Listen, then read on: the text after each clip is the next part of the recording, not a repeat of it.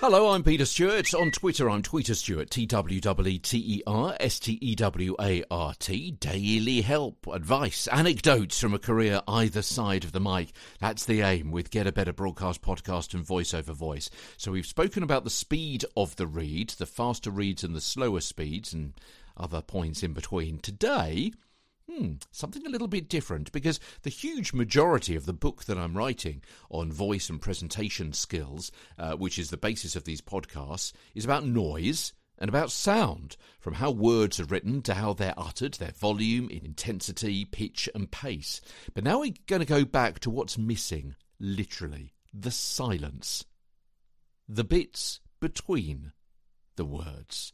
The change of pace that's a reduction to a complete standstill. The pause.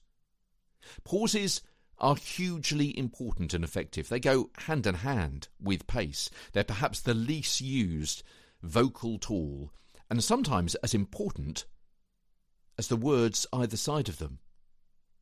The West African proverb sums it up nicely.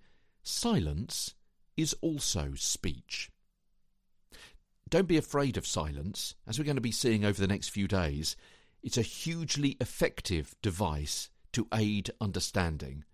And that journey continues tomorrow. From London, I'm Peter Stewart.